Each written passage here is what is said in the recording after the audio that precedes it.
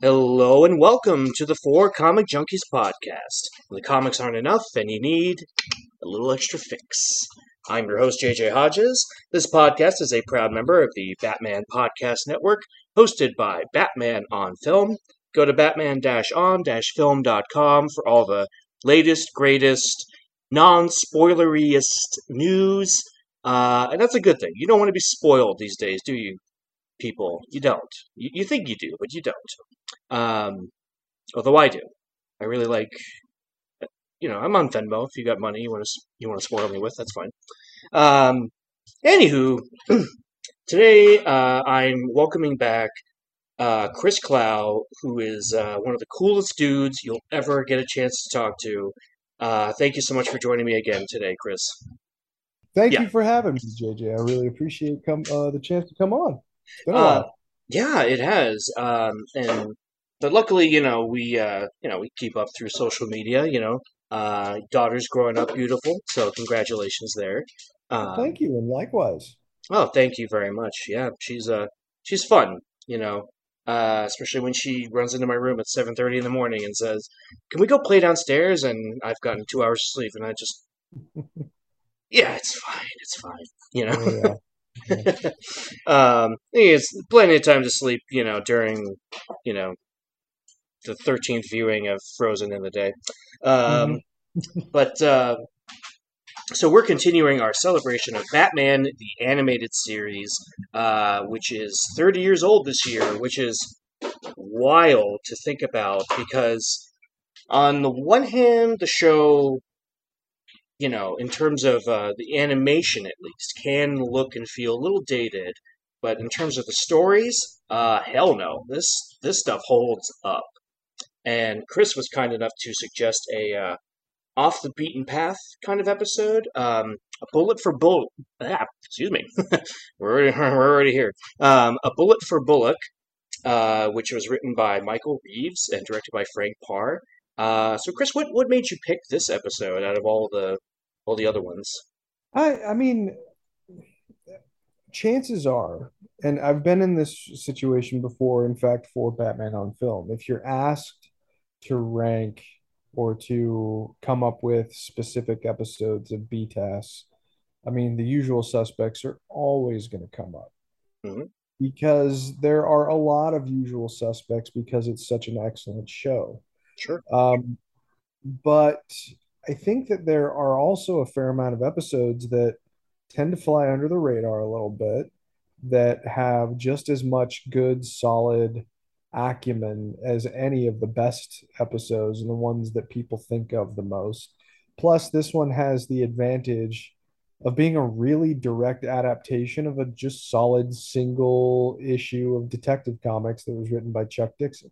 Mm. So, really, all of that combines into um, just a really fun way to spend 20 minutes with a character that you love and a world that you're fascinated by. And really one of the more interesting relationships that Batman has, if you even can call it that.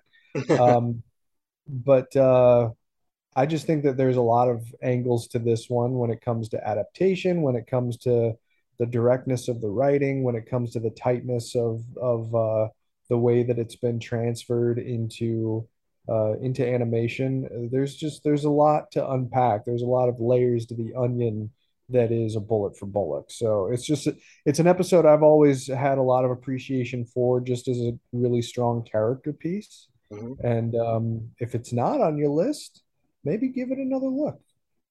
I'm glad that you did, because I it's something I would definitely reconsider in a top like 10, 15 list or whatever, because it's one of those types of episodes where, and I just did an episode recently with um, Nick Zednick, Zeddy, about Robin's Reckoning, and Mhm. it's interesting to have these kinds of episodes where, sure, the show is called Batman the Animated Series, but in this episode, and same with that episode, Batman's more of a supporting character, and that's not a bad thing.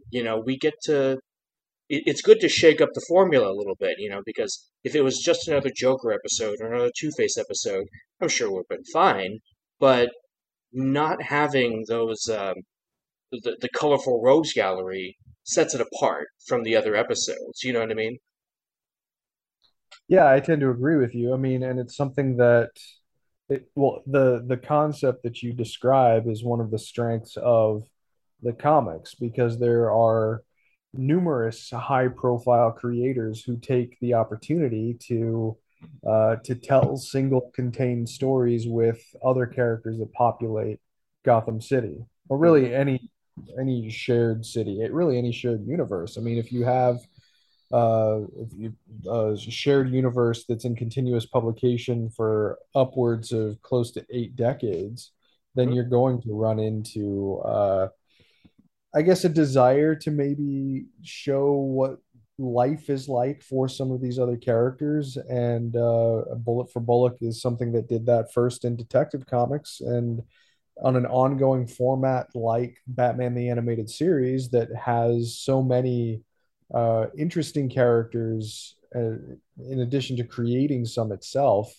It's fun to just kind of take a little bit of a detour because especially a show like this, it's still at the end of the day all about Batman, even if he's not the guy that you follow through the entirety of the story. Hmm. It feeds your perceptions about him too, and the way that other people see him, it just enriches the world that he occupies. So that all that stuff works in its favor as well. What's really great about it is that we get to we do get to really feel for Bullock and understand Bullock, and you see a little bit like why he's kind of a grumpy guy. He's kind of got a crappy apartment. And I think it's such a great line too. Montoya says, "Oh, what are you doing for New Year's?" And he says, "Same thing I did for Christmas. I'm doing my laundry." It's just Yep. it's such a funny bit, but you also get kind of the sense that you know maybe it's sad, but maybe he doesn't mind it. Maybe he doesn't mind how sad that might look to someone like Montoya or whoever else. Like that's just his life, and he's okay with it. And he says a couple times, it's like, oh, thank goodness for rent control, right? Um, Living in a place like Gotham, he probably got a good deal on, a decent-ish apartment that he's kind of let go to crap, of course. Yeah. Yeah, I mean, and it's seeing how other people live. Like one of the things that I appreciate about the way this story is told in both the original issue and in the episode is that, sometimes it can be a little strange to step away from, I guess the upper class components of Bruce Wayne because when he walks up from the cave, he steps into a palatial mansion. But when he's on the streets as Batman, he obviously gets to see up close the wide variety of circumstances in which people live. But focusing exclusively on someone like Bullock, who's a working stiff, but who is still on the same side as Batman at the end of the day. It's fun, and it just helps to show the kinds of dynamics that are at play with people in the police department and how they view Batman. Hmm. So I think it's just for the sake of being diverse in the environments that you tell stories in, it's good to be able to step away from some of the more typical trappings of a Batman story. It's fun to occasionally get out of Wayne Manor and see how other people live in this very oppressive environment that is Gotham City. Hmm. And this episode does a good job in the series context of making Gotham feel like a more populated place. I think. No, I totally agree. We don't, and the cast of characters in it is actually fairly small. Like an eight-person play, right? If you were to do it that way. So not many people and not even really a lot of set pieces. I mean, of course, like Batman takes the one mobster Rosie and dangles him and everything as Batman is wont to do. But this could be done fairly low budget. in terms of like if it were to be like live action. And there's nothing wrong with that because I think it's cool to have those smaller moments where we get to see Batman doing cool Batman stuff, but we also get to see a team up with Bullock that doesn't really happen. There's this and then like the laughing fish, but for the most part, the series is Bullock trying to you know uh, take down Batman. A good example being Mask of the Phantasm, of course. Where he's very much just like doesn't care and is gonna just like you know take him down and kick his ass or whatever.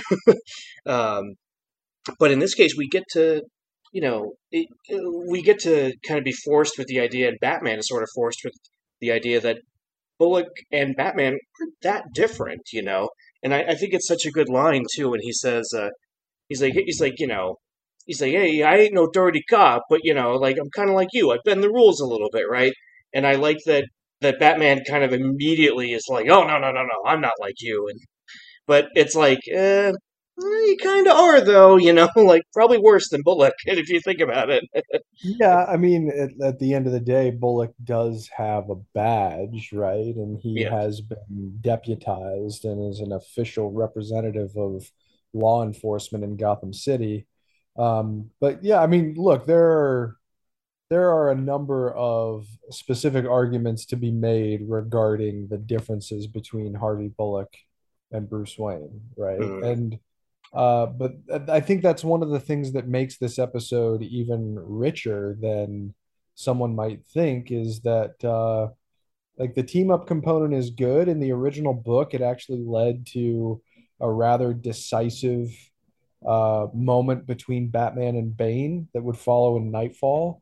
mm, And Bullock as a character has been on a hell of a journey himself, years after the original issue, and certainly years after this episode. I mean, he would go through a pretty damning string of falling into his corruptive influences. mm-hmm. Um, and but again, just like seeing where he comes from and seeing how he lives his life as a direct contrast to the way that Batman conducts himself, it's a fun team up and it's not one that you see very often. But I think there's also a fair amount of merit to the idea that uh, these kinds of like bottle episodes and done in one issues, as both of these stories are, uh, it just helps to break up the I don't want to say monotony because I don't believe the stories are monotonous, but it does help to use a term my buddy Paul Herman loves, subvert your expectations, Yeah. um, in terms of just telling maybe different kinds of stories than you might be accustomed to. And I mean, watching this episode, I actually saw the episode long before I read the individual issue. Mm-hmm. Um, but it does feel right at home in Detective Comics as like like that kind of grittier kind of story that you might expect from a title like that.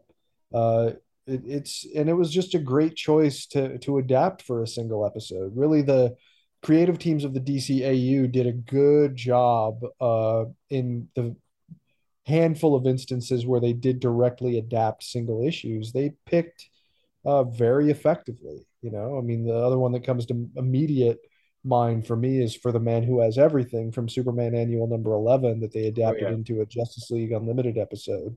That one was written by Alan Moore, Mm-hmm. but also just a really good, strong character piece. And this, I don't think it reaches those heights, but it certainly is a good, strong character piece and sort of an examination of what makes these two guys tick when they are on the same side, but operate pretty differently when it Mm-hmm. comes down to the specifics, but also similarly, like you said. Right. It's funny you bring up the For the Man Who Has Everything episode, because that's one of the instances where I think that the adaptation is better than the source material. Mm. Um, where I just, for whatever reason, that maybe it's just the way Alan Moore writes. I don't know, but I find that that episode is much the story is much stronger. Um, but that's a whole other conversation. But Well, but actually, though, I think that I think that's a perfectly valid take, and it goes back to something that does inform a bullet for Bullock in that the way that the creative teams and certainly the writers adapt that material is not overwrought. It's yep. not it's not even really self-indulgent. It plays things very straight, and I think the voice casts certainly have a lot to do with that. I mean, Andrea Romano is famous for choosing performers to embody characters based on natural qualities of their voices as opposed to having cartoon actors do character voices. Right. And that makes such an incredible difference in how well these shows age. Hmm. Um, but it's certainly evident in this episode, and it would go on to be evident in For the Man Who Has Everything, which was also adapted by Paul Dini, so that doesn't hurt. Oh yeah. But Yeah. yeah, it all just adds to the tapestry of how great this shared universe is. It's and I think what's great about this is that it is very much a done in one, as you said, which most of the episodes of Batman the Animated Series were, and there, there's like some follow through where they, especially the Riddler episodes are very much a trilogy, um, whereas these episodes, you get the sense that Batman's been around a while, Bullock's been around a while. He straight up says to Montoya, try living here for 15 years and seeing how it makes you look or whatever. And and I like that you have those little, just enough character beats to flesh out, who these people are. Get a little bit of Montoya, you get a lot of Bullock, you even get some Batman, of course. No Bruce Wayne in this episode though, which No, but plenty of Alfred to make up for it. yeah, uh, And I actually was wrong. It wasn't Paul Dini that adapted for them. It was J.M. DeMatteis, which even makes oh yeah, all the more sense. But I'm sorry. But yeah, no, I think you make an excellent point. I mean, there's nothing that is lost in this episode by leaving the Bruce Wayne identity behind for a little bit. hmm Uh, Bruce Wayne's influence, the identity of Bruce Wayne, um, it needs to be pretty selective. I hmm mean, if it's him coming in to try and affect some semblance of the city that's broken with his wealth that he wants to try and fix, that's certainly fair game. Or if there's something that attacks the Wayne family legacy, that's a commonly used component. But in a story like this, Bruce Wayne would certainly feel out of place yeah, because of I use the term loosely because I think it's often overused, but the grittiness of a story like this. Like in sure, terms of family friendly or at least all ages appropriate cartoon, this is a pretty gritty example. hmm But overall, it's just like it uses the tools and the toys and the toy box that it needs. And that's one of the other things that I like about it. No, I totally agree, and it's interesting because it almost feels like it should be an episode of Hill Street Blues or not or NYPD Blue, that were on around the same time, because it's like the Batman in it is, I mean, it has a substantial role, of course. It's his show, but you could almost take him out of it, and it would still work just as well. I mean, you shouldn't do that because we want to see Batman, right? That's why we're here. But it's but I like that Bullock is the just like your average Joe guy that and him going to Batman for help. And I love that we talked about Alfred a minute ago, like that he's just very he's like, are we talking about the same person here? This is Harvey Bullock, like it's just funny like that. Even Alfred, who's probably never met him, it knows enough about him to go, oh, this is strange that he's asking you for help, and then Batman's even like, well, he gave me this list of names and it's like forever long, so even the Bat computer's having trouble figuring it out. Well, it's even funny because in the episode, Alfred makes the joke, the guy that looks like an unmade bed. Oh And yeah. in the original issue, that joke is present as well, but it's Robin who says it.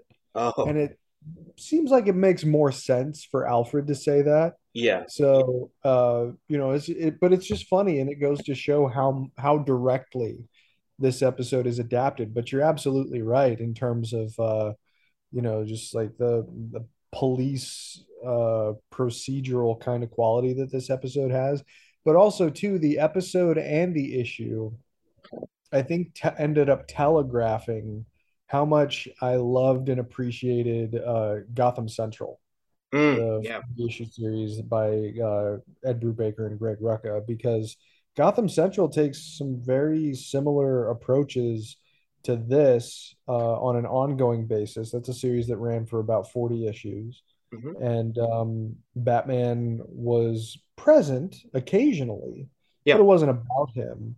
But every time he was in it, you paid attention Sure. because there's almost like this sense of awe that comes with these situations that the Gotham police have to face down, and all of a sudden he's there. It's just it's like, wow, Batman's here and he's going to help.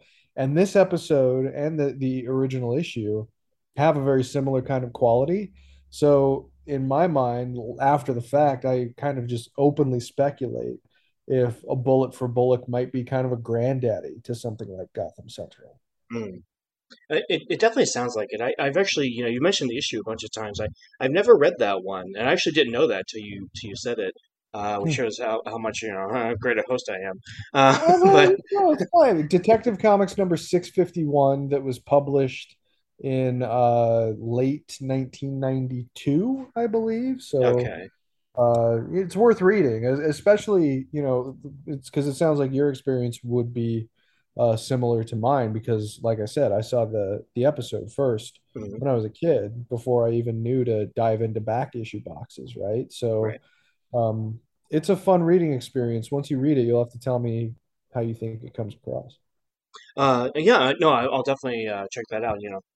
Thank goodness for a DC Universe. It's Yeah, yeah, what we're a great here. resource. One of the things that you talked about a little bit earlier that makes this show stand out is the cast. Andrea Romano is just a genius the way she cast everybody, and it's funny to think that once upon a time, you know, um, Kevin Conroy, he almost didn't want to be Batman. He thought that Bullock was a more interesting character, and they kind of convinced him to read for Batman.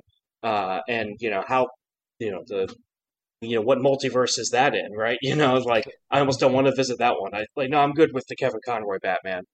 I don't want to know what Robert Costanzo sounds like as Batman. Um, I mean, assuming they switch roles, I don't know, but Right. Yeah. but Robert Costanzo, he just it's funny because Bullock it's almost as if they modeled him after Costanzo, right? Like he looks a little bit like him, but at the same time, he's got kind of that like gruff, like because he's I always think when I think of him, other than Bullock, I think about the episode of Lois and Clark that he's in, where I think it was like something with if I remember correctly, there was an episode. There's the episode where like Lois's father was with these like robotic boxers, or they were cybernetic boxers, or something like that. Robert Costanzo was not a part of it, but he was another like boxing guy, and his line throughout the whole thing was like, "Hey, if you want somebody to take care of him, I know some guys who know some guys," and that's what he kept saying throughout the episode. And I just like I have to expect him to say that in Batman the Animated Series is just go like when he's like, "Hey, I ain't no rat. I ain't, I'm taking no bribes. I just know some guys who know some guys or something." Um, but also like that Bullock, for as much as he is a hard ass and he is kind of, Paul Dini described him as like a soiled cop, not necessarily a dirty cop. Right. That he does have some sort of weird moral code that it's like we're rooting for Batman, even though technically Batman's the vigilante, but Bullock is just it almost makes Bullock worse to bend the rules because he has the badge, like you said, right? You know what I mean?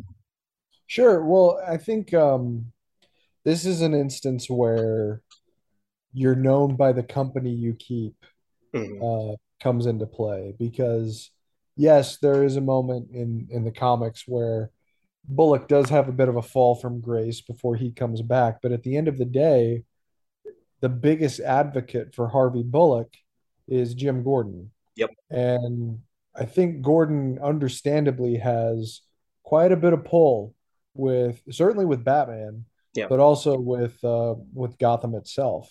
Hmm. And I think it becomes even more intriguing when you think about the long-standing journey that was established in the books that Gordon himself took from year one up through the likes of like No Man's Land and beyond. Hmm.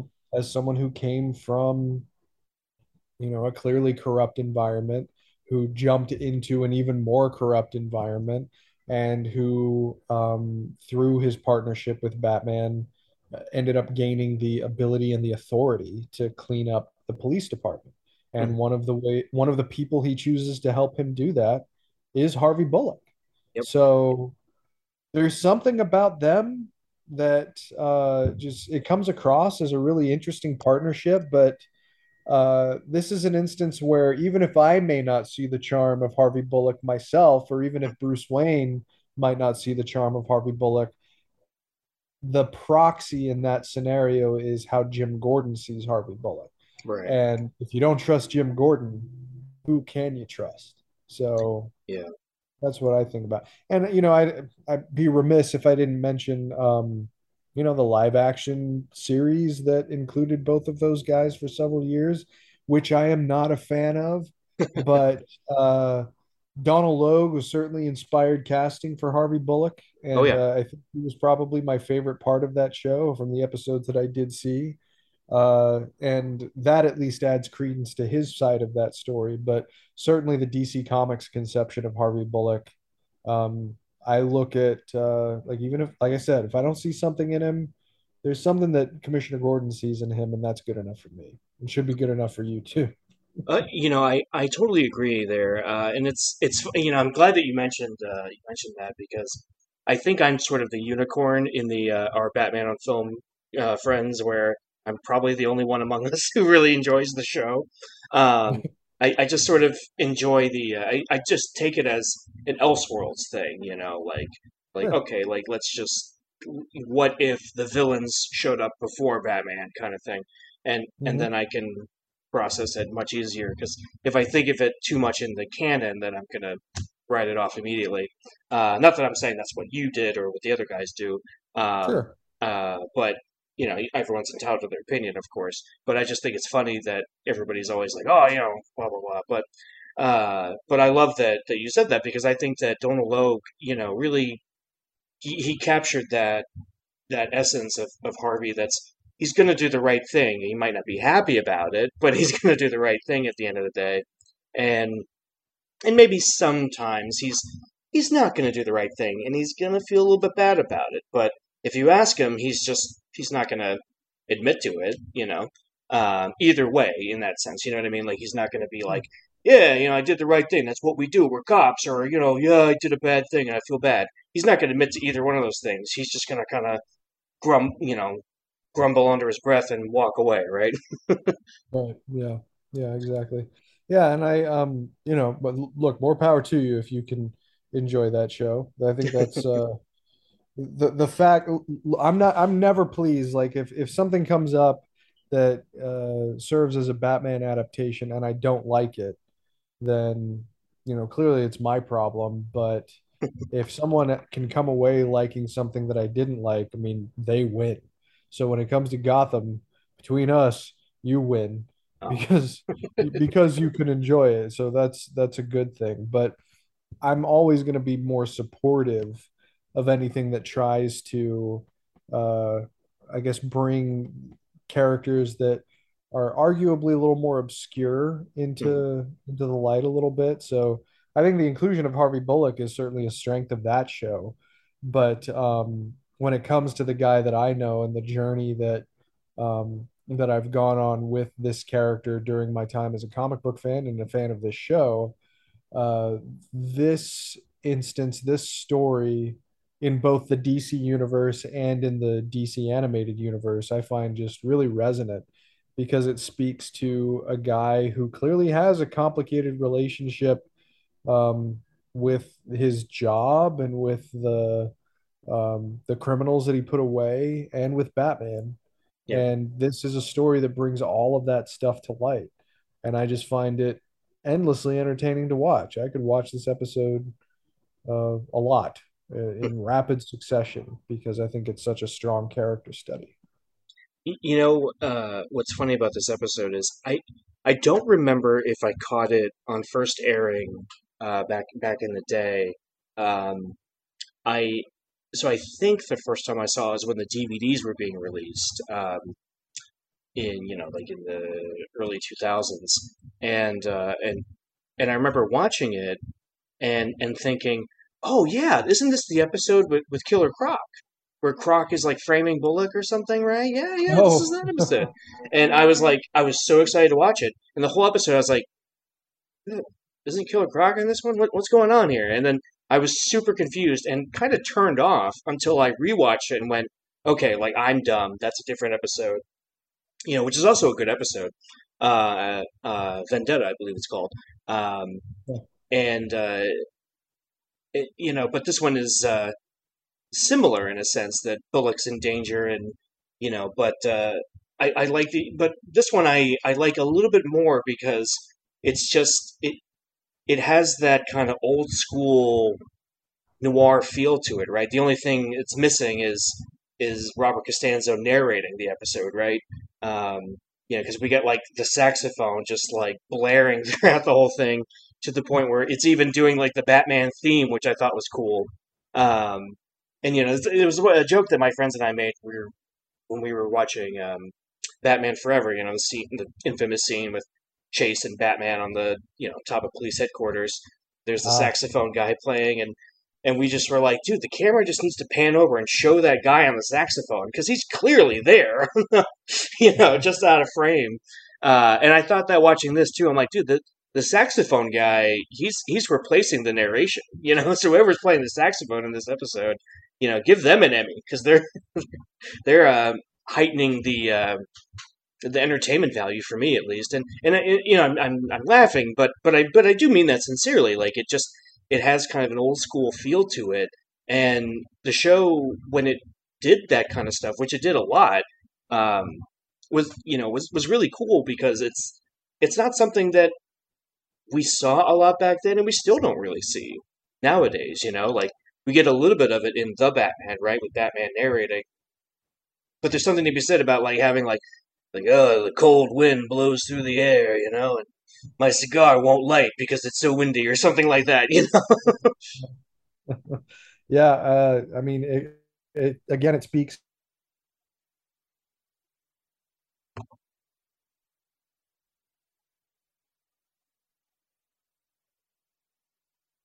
really, really well made for each other. Yep. And I think that there is a lot to be said about using the Gotham City Police Department to explore those kinds of ideas and concepts, just because there are a lot of really strong uh, kinds of beats that you can tell in stories that have to do with this police department in this place that is supported by, for all intents and purposes, a pretty extreme personality with a lot of resources.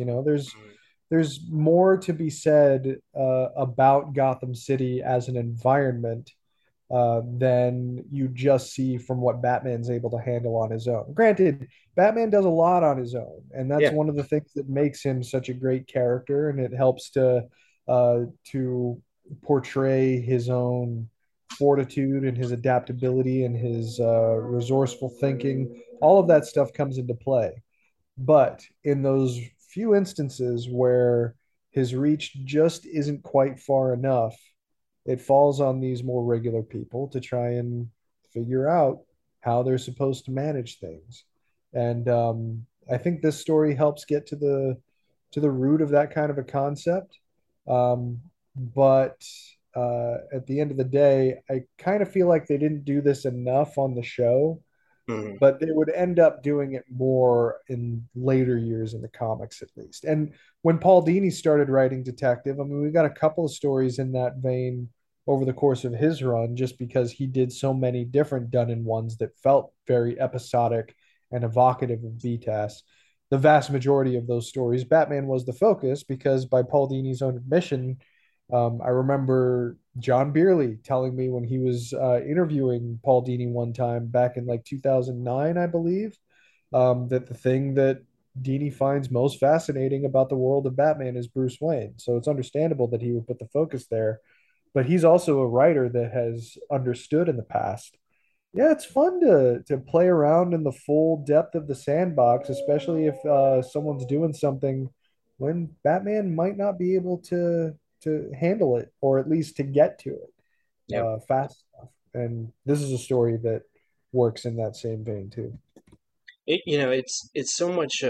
It's interesting to watch because you know, when I was talking about like the kind of the film noir aspect of it, how easily Batman fits into it. And it's so much fun to see him like Bullock. It's so Batman, right? When he's Bullock's like, how do I find you? And he's like, I'll find you. And it's just and who can deliver those lines but Kevin Conroy, where you're just like Right. you're simultaneously like impressed and terrified, and I love that it's and it takes a lot of strong actors to to because Warner Brothers was great about getting the actors together to record together, which is just like genius. You don't understand. Sometimes I don't understand why they don't do that more often with these movies or TV shows.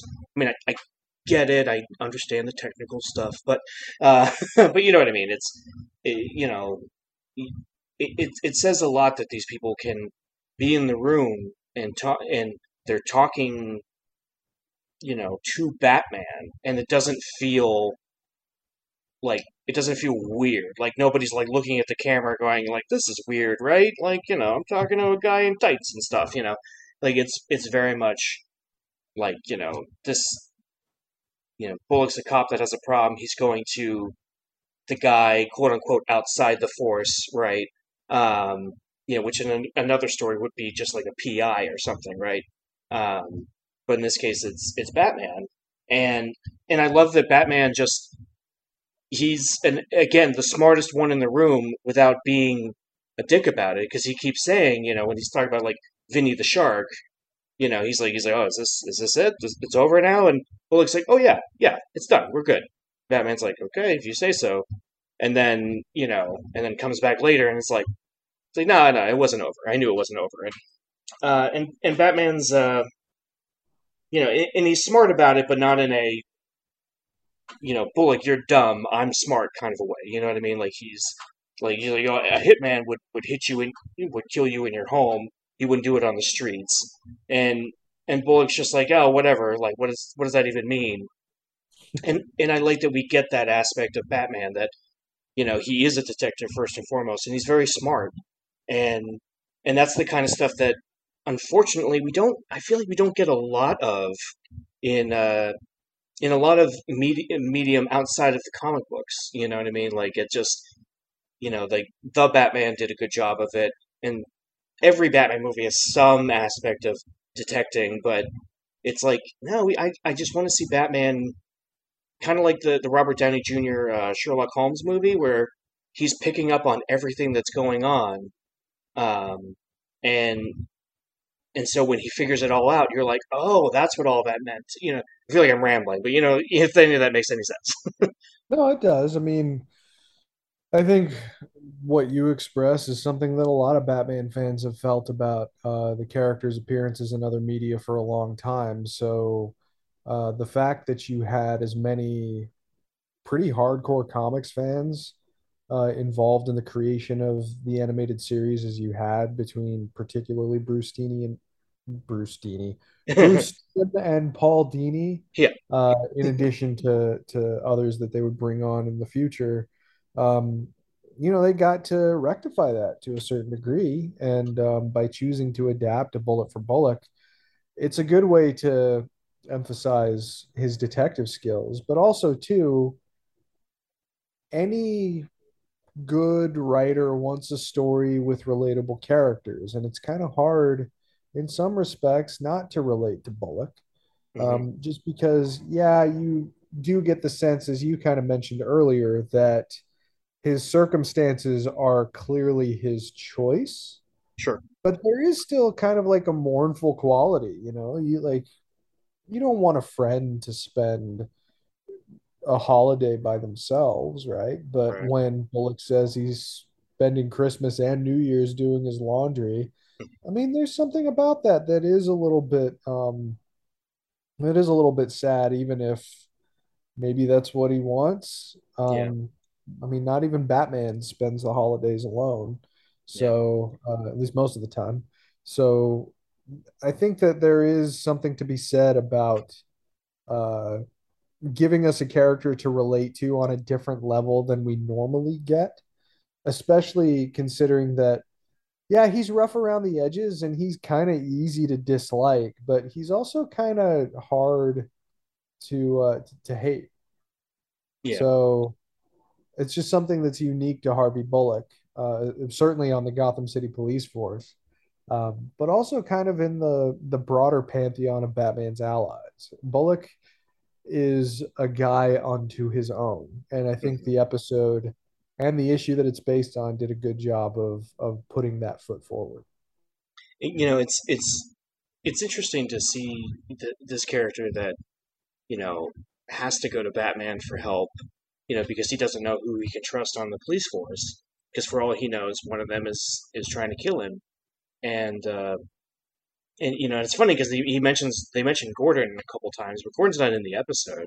But I also think that, and maybe there was a draft of the script that included him. I don't know, but Mm. um, but I think that the story is paced so well that if there had been like a Gordon scene, it would have slowed it down. So having just the main two characters be Batman and Bullock makes it that much more interesting because like like Montoya's in it for a little bit, but but for the most part, it's just these two guys trying to solve this mystery, and the fun of the episode comes at the end when we realize that there wasn't like some big mobster after him, or it wasn't Killer Croc, or or whatever. It was his landlord that just like went cuckoo for Cocoa Puffs, right? And um, it's funny because when I was rewatching the episode, I immediately heard Jeffrey Jones's voice. I was like, "Oh, it's Jeffrey Jones." And then when Vinny the Shark was talking, I was like, "That guy sounds familiar. He sounds really familiar. I don't know who that is." And I looked it up. It's also Jeffrey Jones. So I had to laugh at myself, going, like I was like, "Oh yeah, there he is. There's Principal Rooney just trying to ruin our main character's day again." Um, and then I was like, "Who's Vinny the Shark? He sounds familiar." But Jeffrey Jones, boo Jeffrey Jones, kind of a horrible person in real life. But was a talented actor, so we gotta separate the art from the artist a little bit there. But uh, Sure. but I like that the character just is. It's so funny because he was just so cartoony, but not in a way that took me out of the story, right? Like when he's yelling at Bull, like he's like his face is literally turning red. He's like, clean your apartment. I have no roaches in my building, and he's screaming at him and everything. And then at the end of the episode, he spends the last like you know 2 minutes just laughing hysterically like a lunatic, and it's just funny that Bullock's like, oh, I didn't even know it was him. It's just like that to me also feels like an old school mystery, right? It's like what's got to be this big bad guy, right? No, it's just this average guy that just lost his marbles a little bit, right? It seems like people are prone to losing them in Gotham. There's a the streets are very dark, so if you drop them, they're gone, you know. Oh Um, yeah. but no, I mean, but there's also just something that's kind of endearing too about how Batman and Gordon have their eyes on a much bigger potential prize. Hmm. Because I mean, if someone's going after a police officer, a reasonably well-known police officer, you assume, who's kind of the right hand of the commissioner, Hmm. uh, not in broad daylight, because I'm not even sure that exists in Gotham, but at least out in the open, Sure. then Conceivably, it would be someone who's established and who has the chutzpah, you might say, to go after a cop so blatantly. And Right. the fact that the story ends where it does, over what seems like such a minor concern for everyone else except the guy who's actually doing the pursuing. Um, there is a little bit of a charming quality to that. The Hmm. issue ends far more abruptly than the episode does, I think, but they each work in their own way, and it still gets you to the same place at the end of the story.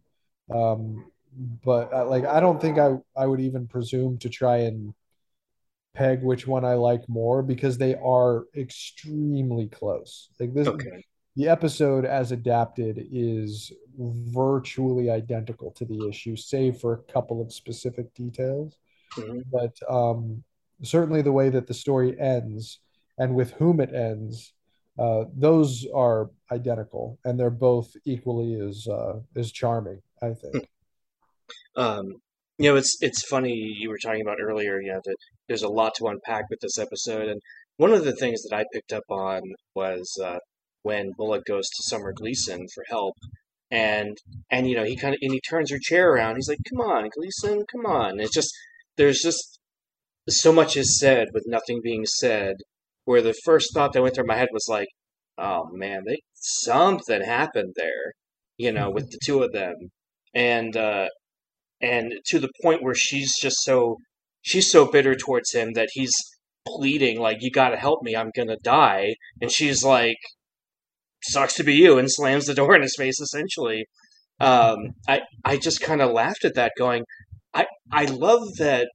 I feel something's going on here. Something happened with them, you know. And like when she says, like, "You're lucky I talked to you at all," like, you know, come back in an hour and we'll discuss everything.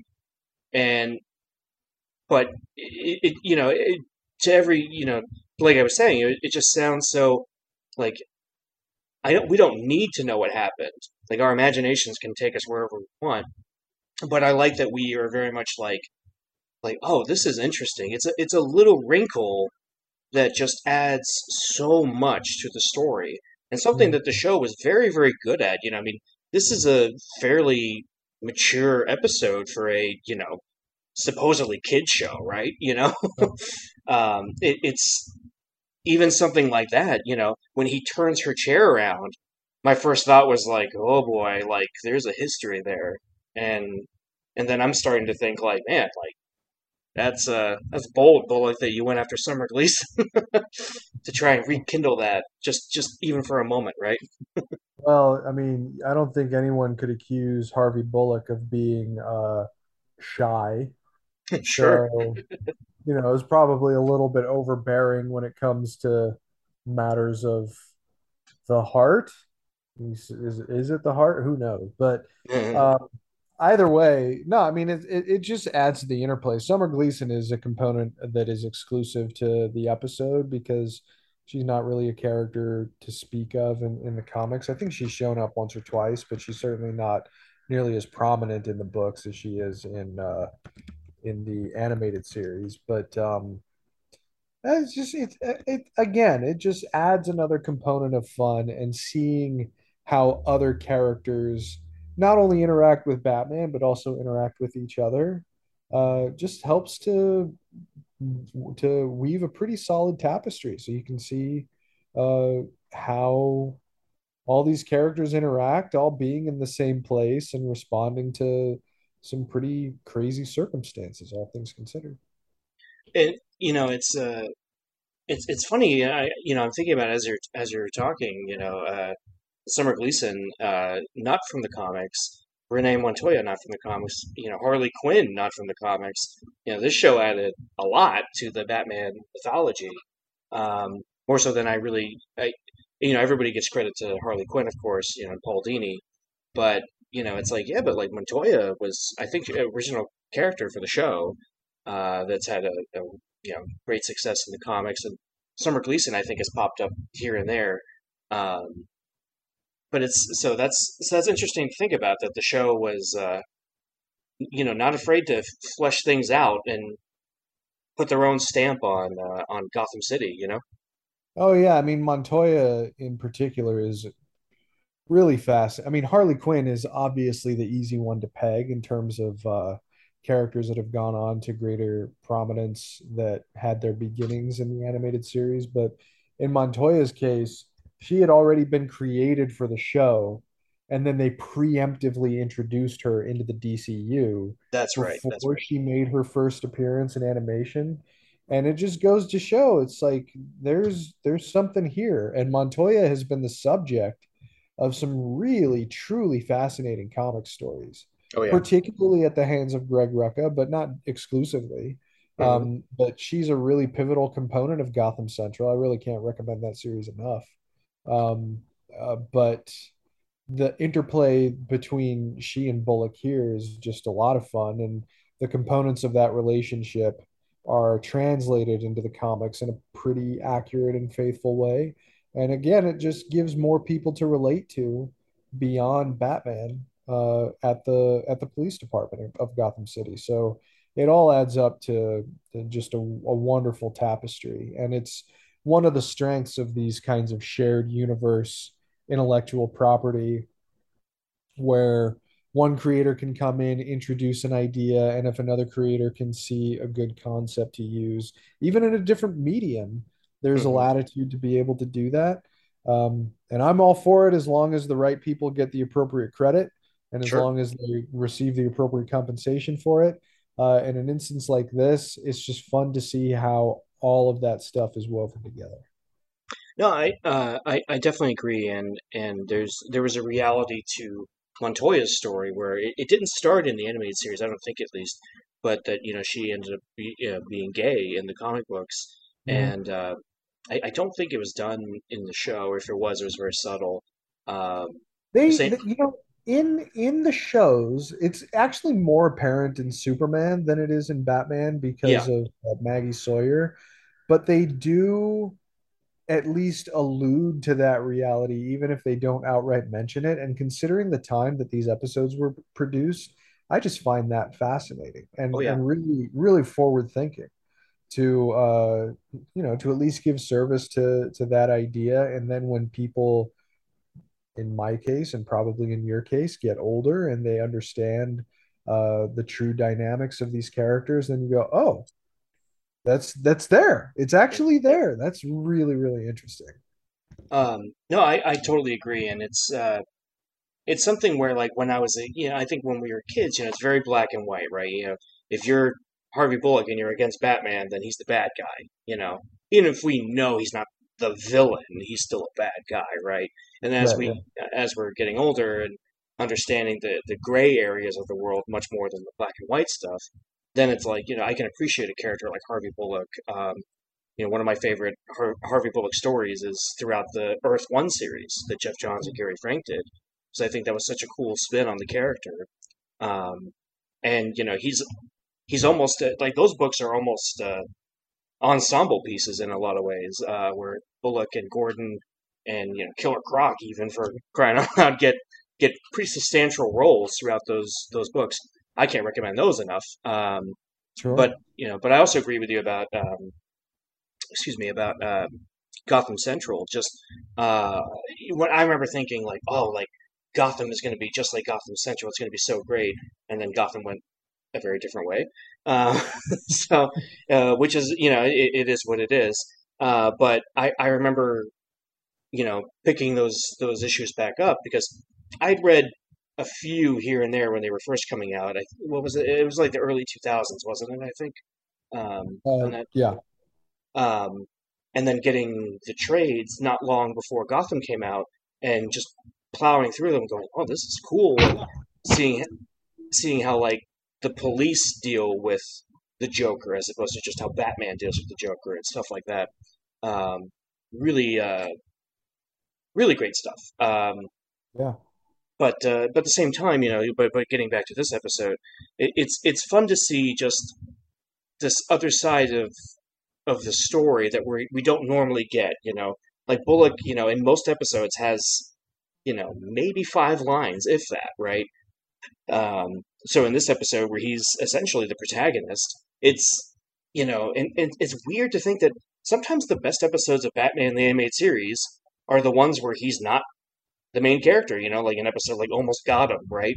Is a great Mhm. episode, but Batman's almost an afterthought in that episode because we're focused so much on the villains. And in this case, we're focused so much on Bullock.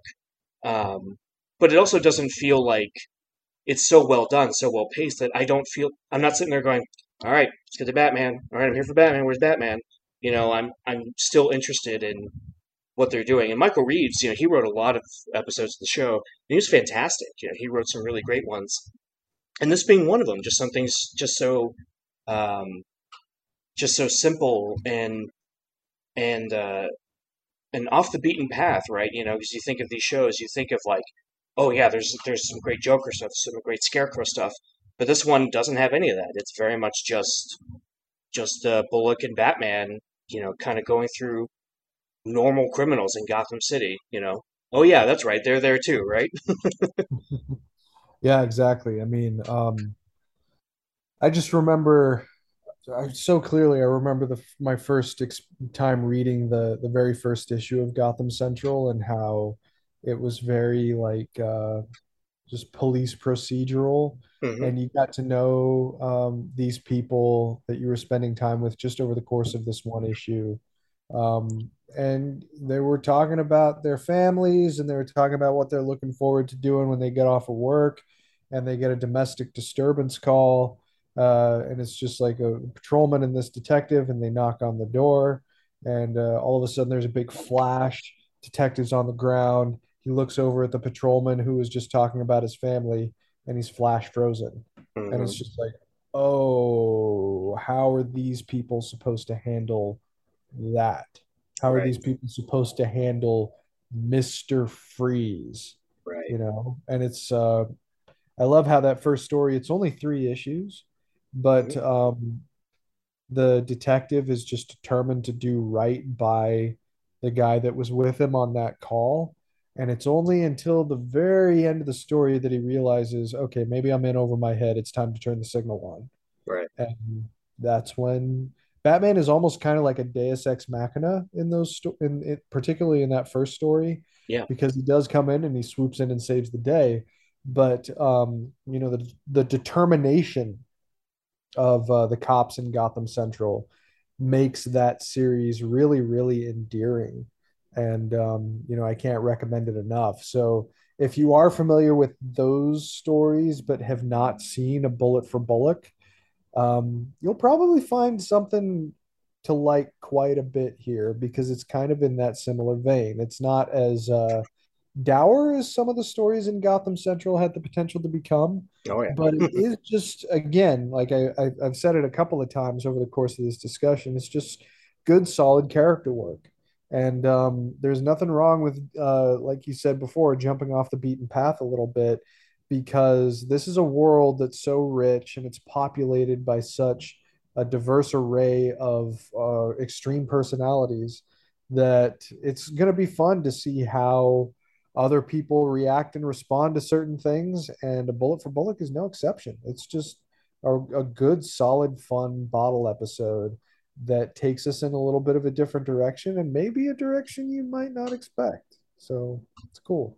Yeah, it's just good fun too by the end of it, um, and like I was saying before, I like that Batman's a step ahead of everybody, kind of going like, I don't think this is it, and Bullock's like, oh, it's it. Like this guy, like, and he uses like all those old terms, right? He wants me to take a dirt nap and all this stuff, It's just it's fun to have that stuff peppered in there as well.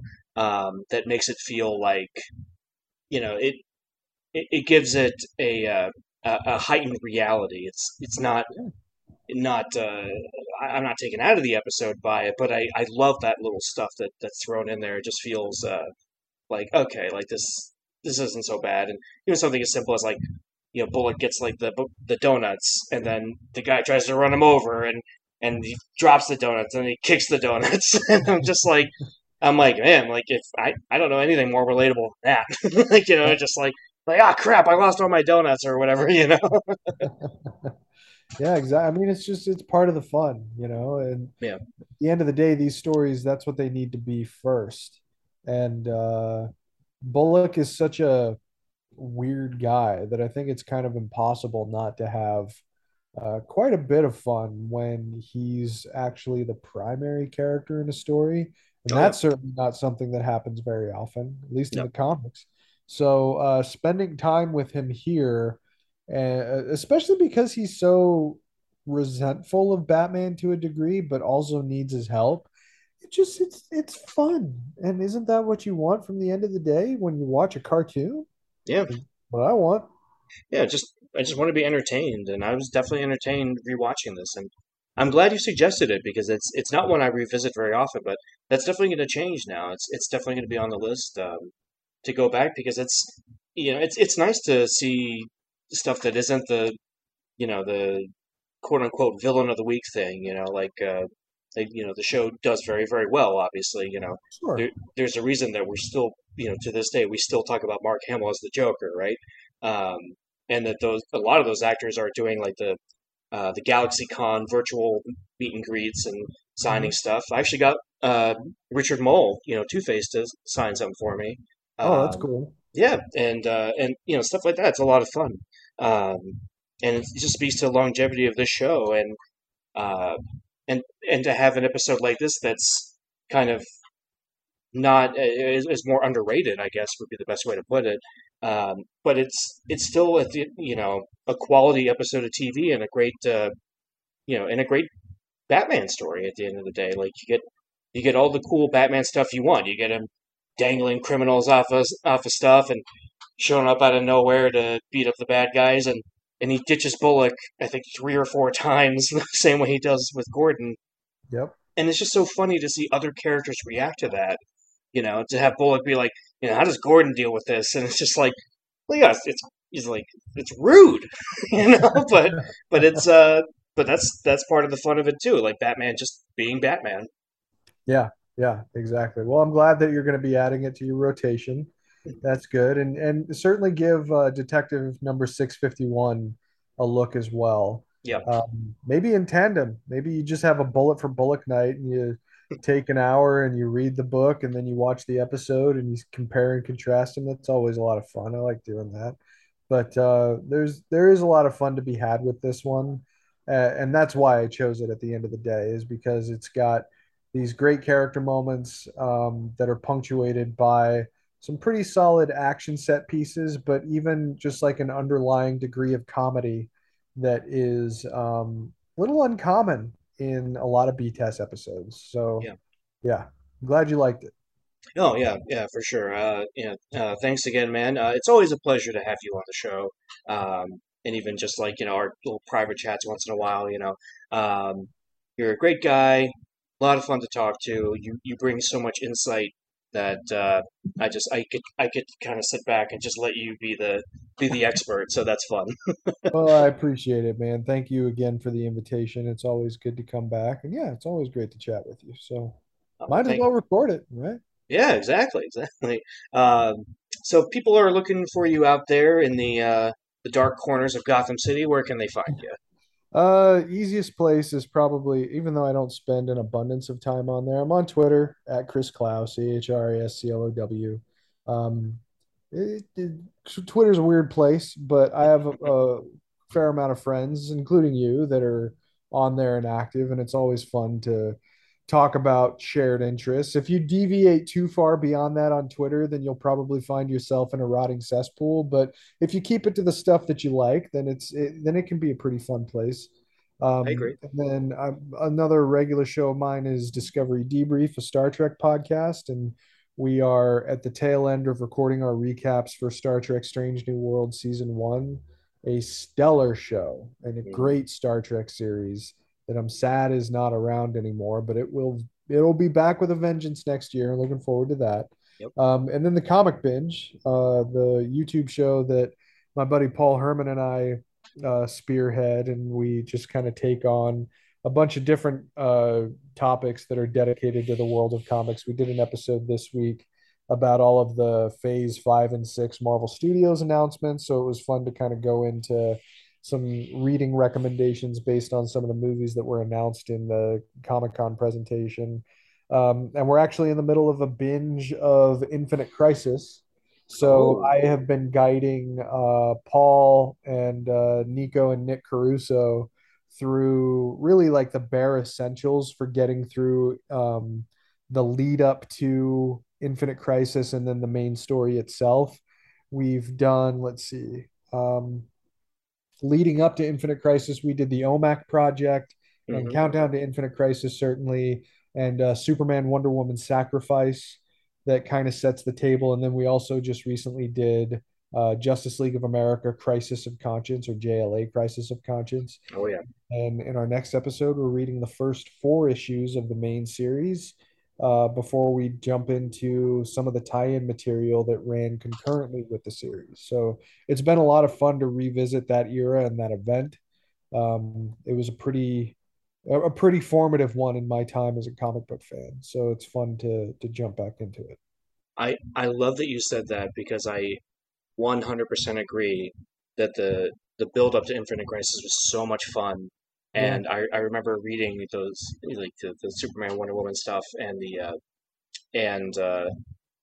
and the Teen Titans stuff, that yeah, tied in with it was some of my favorite to this day, some of my favorite comic books, like the Connor Kent Superboy story in my mind is, that there's a reason that, this is off topic from Batman, but the Connor Kent Superboy stuff, there's a reason that Smallville, Titans, Young Justice, and probably eventually some Superboy movie will adapt all that, right? Because it was just that damn good, right?